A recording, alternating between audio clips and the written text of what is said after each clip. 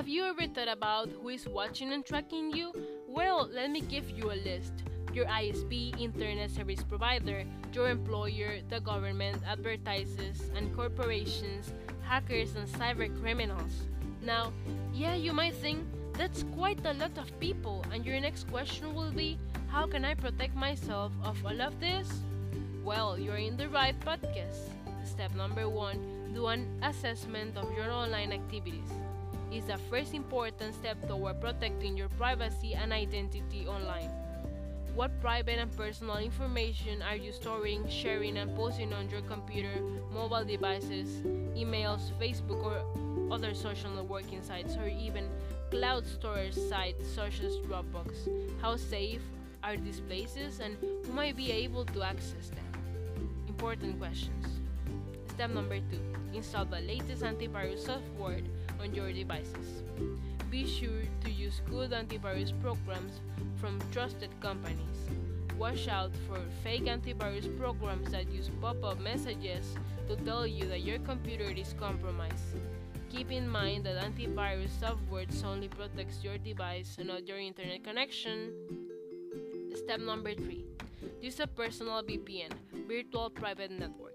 While antivirus programs do a good job of protecting your computer, it doesn't secure your browsing sessions and your internet communications. A VPN is perfect complement to an antivirus program. VPN services such as the Hotspot Shield VPN protects your privacy online and secure your web sessions by creating a secure tunnel on the internet between the VPN server and your device. Step number 4. Be careful what you share on social networking sites.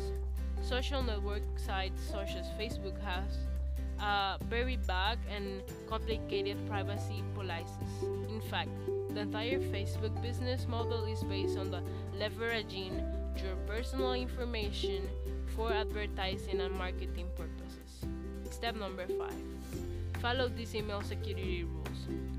Be careful when opening emails, clicking on links, or downloading attachments. One of the cyber criminals' favorite trick is to pretend to be your bank or other legitimate business and ask you to provide your private and personal information, or ask you to click a link to a site where it will ask you to enter your bank username and password. Another recommendation is to use a secure email service as Gmail or Hotmail. And remember, do not download any attachments. Step number 6. Make sure shopping sites are secure. If you're doing any online transactions, make sure the site uses SSL, which is a security protocol that encrypts all your data. You can tell if the site is using SSL by the presence of HTTPS at the beginning of the website address and the padlock icon. Step number 7. Uses a strong password. Create a strong password no one is expecting you to use. And if you can't handle a lot of passwords, then download the password manager that will make your login easier. There are also several popular password lockers for your mobile device, which you can have with you at all times. Step number 8 and last. Delete or clear the tracking cookies. Tracking cookies are small pieces of code that websites attach to your computer to store information about your online activities. Information about you that can be sold to companies around the world without your consent. To end, my last advice is to take all of the steps in consideration and always be careful with your personal information. You never know where can it end. See you later!